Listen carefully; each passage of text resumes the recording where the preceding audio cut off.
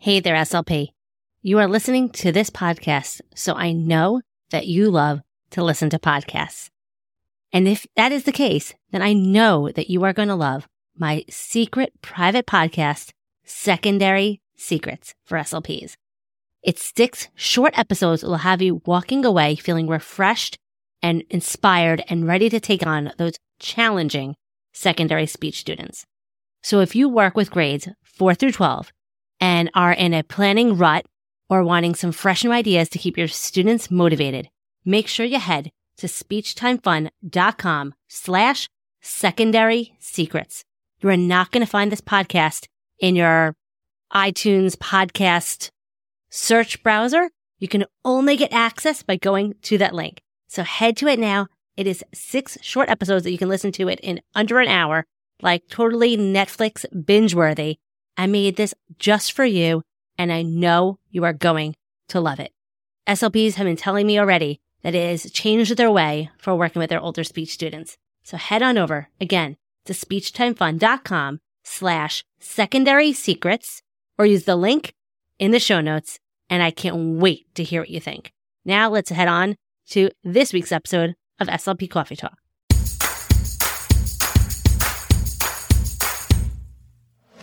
You are listening to SLP Coffee Talk. I am your host, Hallie Sherman, and I am a licensed speech-language pathologist who is in the trenches working full-time in a public school in New York. I am the author of the blog and Teachers Pay Teachers store, Speech Time Fun, where I love helping other SLPs conquer the overwhelm and get back hours spent on prepping activities. I am here to help you be the best SLP you can be and have fun while doing it. Just like your morning cup of coffee, this podcast is just what you need to start the day or week. Let's jump into today's Coffee Talk.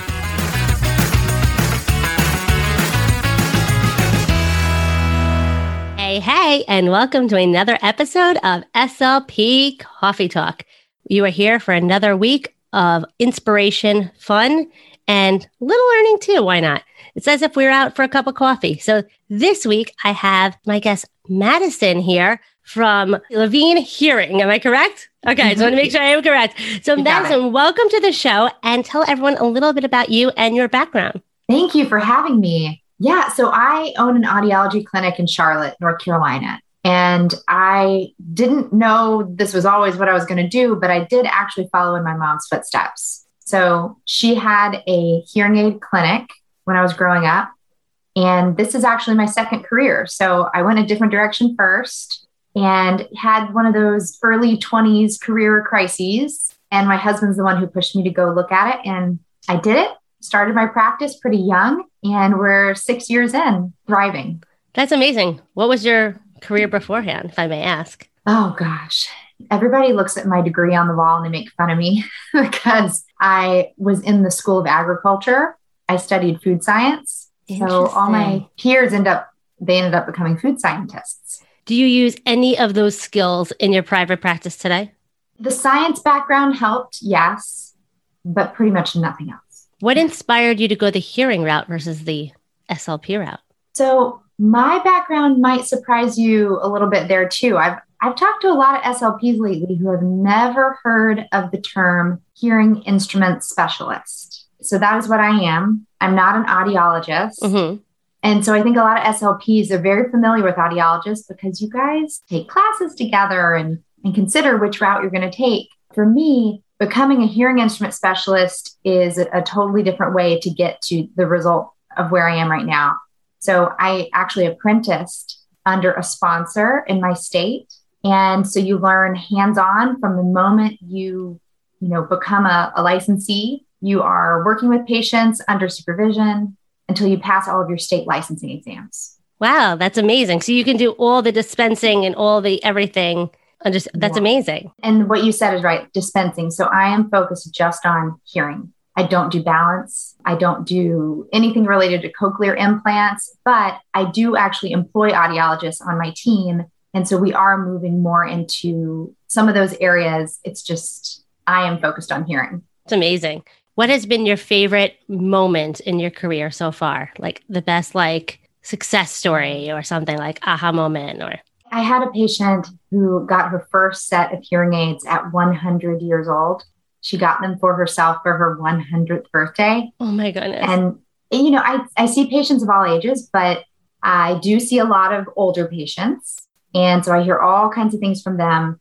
Sometimes people will say something like, I don't know how long I'm going to live. I don't know if it's worth it for me to spend this money on myself, which, we want to just hug them and just say, do it. you don't know how much time you have left, and spend it on yourself. Yes. It doesn't come with you. Your kids don't care. They don't want to take it. They want you to hear them for whatever time you have. And so this 100-year-old got hearing aids. She was so successful in them. She was so sweet. She lived to 102 and a half.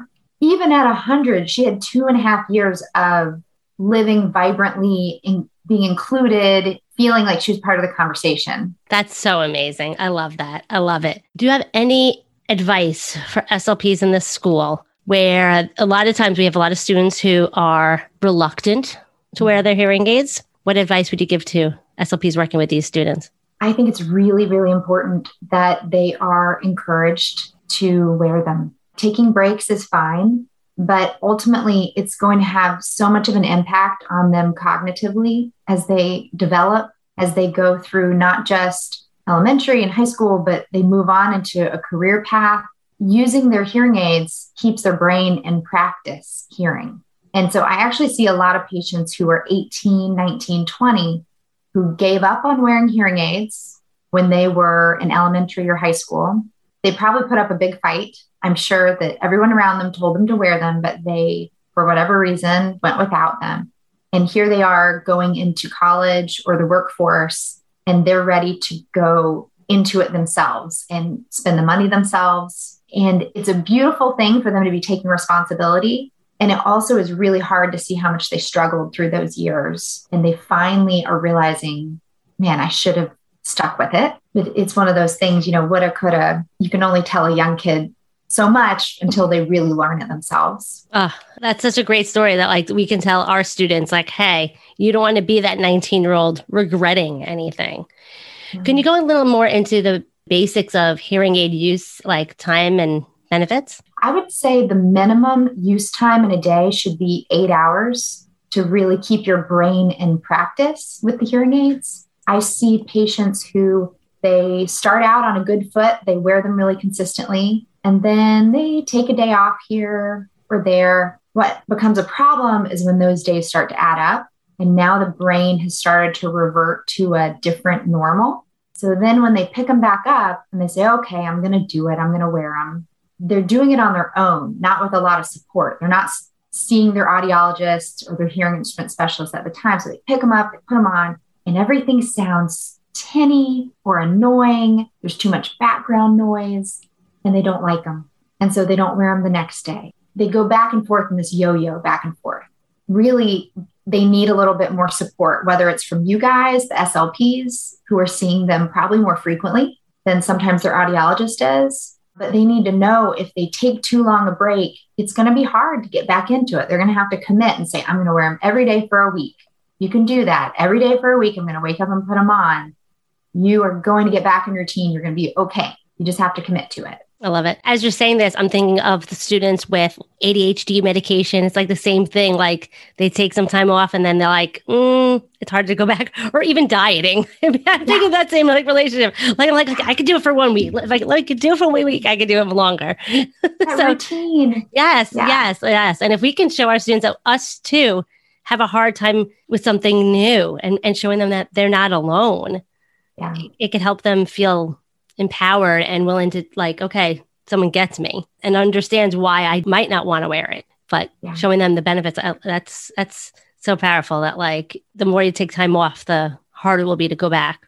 And you asked, advice for SLPs too. My understanding is it depends on where you're trained and what type of work experience you get as to how comfortable you might actually be with hearing aids. Mm-hmm. So I know that varies across different types of SLPs, but it benefits all of them to learn some of the basics, how to put a hearing aid in correctly, so that when you see a kid that it isn't incorrectly, you can say, maybe they're not liking it because it's uncomfortable, because it's not really in right. Maybe they're not hearing their best because it's not incorrectly. And then being able to just check functionality because a hearing aid very easily can get clogged with wax. Tube can shrink up from time and humidity. And if that aid is not functioning properly, it's not giving them the full benefit. And they probably are going to be complaining about it too. And even knowing how to change a battery. I've had to do that one. You're so right. Very like important. that's my troubleshooting is like, when in doubt, let's change the battery out and see if that works. Yes. No, you're right about that. I mean, holding a hearing aid in your hand and closing it in your hand, you can hear if it whistles. That tells you something. That tells you there's power, but it doesn't necessarily tell you if it's amplifying sound. One of the things that I do anytime somebody hands me a hearing aid and I need to check it out, I have a little listening tool. It's almost like a stethoscope where I put it in my ear and I listen to the end of the hearing aid and I can hear if my voice is actually coming out of it. And it's such a simple tool. And I wish that all of you guys had them to just be able to say, let me just see if this is actually amplifying for you. That would be a really cool. Yes. If anyone listening that has a student on their caseload and no support, that's definitely something to check out. I know for me in the past, any students I've had, I always made sure I had the number of their private audiologist or the county audiology department where on their business card, and not being embarrassed or afraid to call and ask questions. It doesn't mean it's not a sign of weakness for me to say, hey, I need help. So no. Well, we do not know enough about speech either. I mean, there's so much that we should be learning from each other. So true. So true. What are some of the best practices in assessing and fitting hearing aids? So there's a wide range of protocols that might be followed. There's not really a set protocol that we all are using, although there should be. And so there's a movement right now to create that. What are the gold standards? Anytime someone's hearing is tested, they should absolutely have speech testing done too. And what I mean by that is them hearing words and then repeating them. Just listening for beeps and pushing a button, it gives us such a narrow view of how they're hearing. We need to understand how they're actually functioning in the world. And obviously communication is the key, right? Yes. So true. What advice would you give for SLPs working in the school or anyone in working with students with a hearing aid in terms of background noise and setting up the environment for success? Use every tool. I would really push the kids to embrace those tools. I'm hoping that it's much more acceptable now that we're seeing so much tech around us all the time, whether it's our phones, our computers, whether it's somebody wearing Bluetooth devices in their ears. I mean, you walk around the grocery store now and you think somebody's talking to you and they're not. They're on the phone with something. You look, you go, oh, I see that thing in their ear. Wearing a hearing aid with Bluetooth now is really not that different than just a regular piece of tech. So using those FM systems, remote microphones, any of these little extras that they can to put up with the teacher or the speaker so that it can stream to their ears, it increases their understanding so much. Sometimes hearing aids alone are not enough. And you've got to go outside of that and look at what type of accessories can we add on and how can I encourage this kid to embrace it? Because everybody's got something that they're using. Yours just helps you hear better. What about teaching these students self-advocacy skills? That's so important. I guess it depends on the age of the child, right? As to how much they can say and feel confident. But I think giving them the words to use and letting them mirror them to you so that they can practice a little bit. I think we all get more confident when we practice. And sometimes just telling someone to advocate for themselves is not enough. You have to tell them how. If this happens, then you say this. If then statements, I think, are a really good way to actually make it a tangible thing that they can use.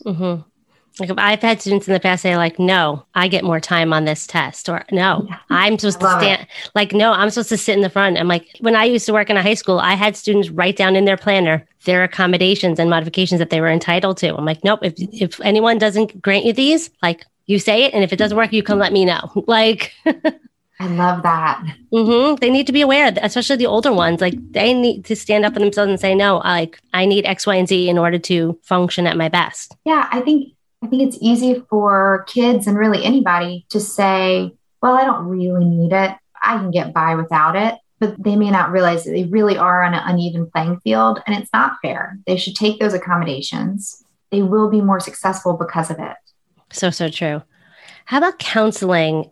Like, what kind of advice can you give to counseling the students and counseling parents, counseling everyone involved working with these? Yeah. I was thinking about counseling today in relation to best practices. So, a couple of the things that you'll hear on the forefront of audiologists' minds right now: real ear measurements. Hearing aids must be fit with real ear measurements in order for them to be correct. And that is true. However, I personally don't think that everything hinges on that one test. It should be done, yes, but everything that follows that, the counseling, the coaching of that individual, for them to, number one, understand what's coming. Sometimes that's warnings so that they're not shocked and surprised, scared, or have a negative reaction. Like today, I fit somebody with a new set of hearing aids, and I told them, okay, when you walk out of here, it's going to be a whole new world. Running water is going to be the loudest sound you hear all day, and that's going to shock you. But when you flush a toilet or you turn on the sink, you're going to think the house is falling down. Promise it's going to get better.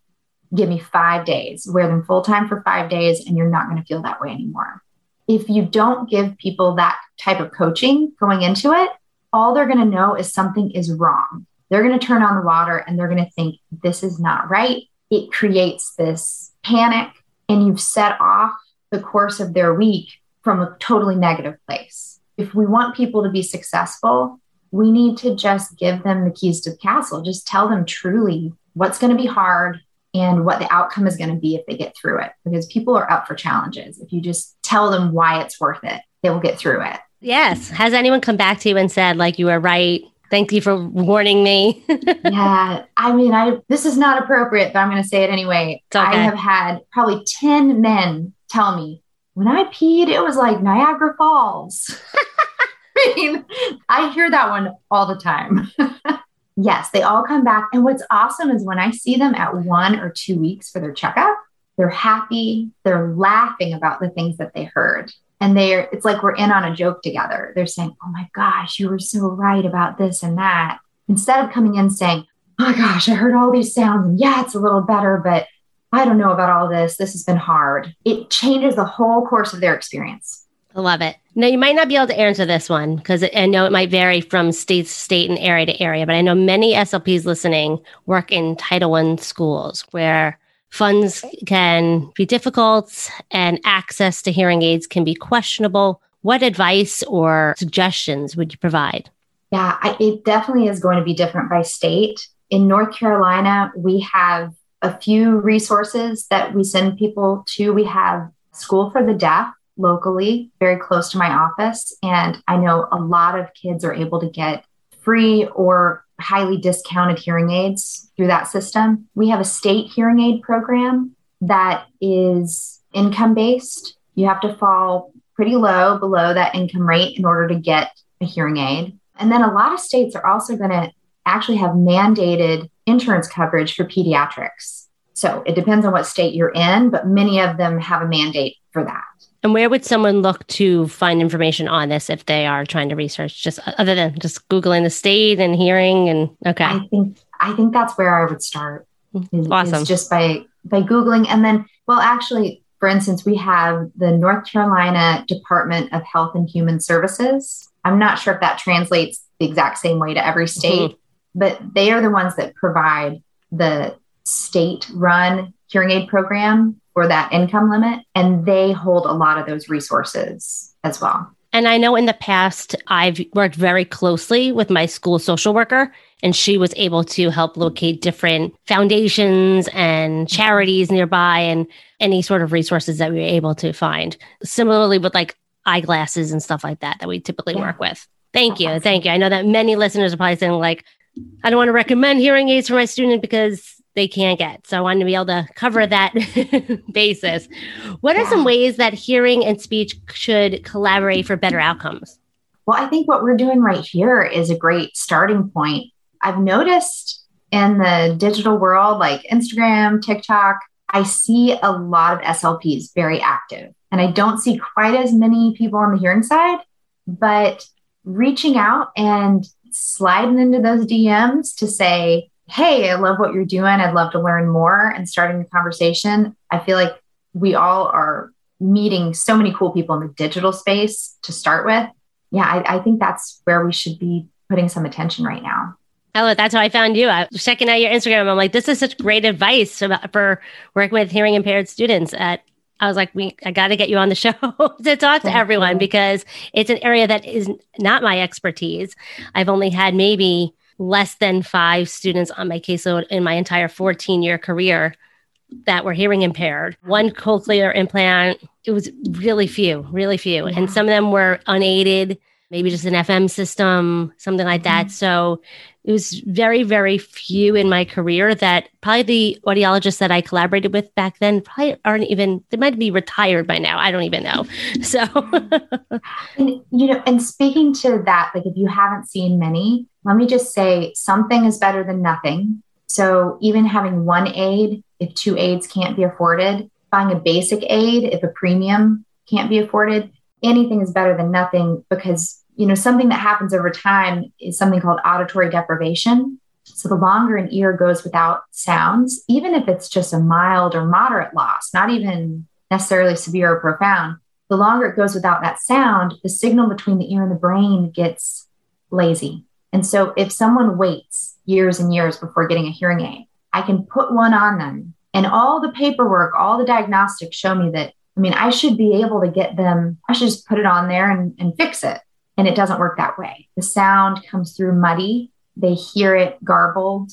And that's one of the saddest things, is when somebody's ready to do something and they kind of waited too long to get that clarity and the result that they want.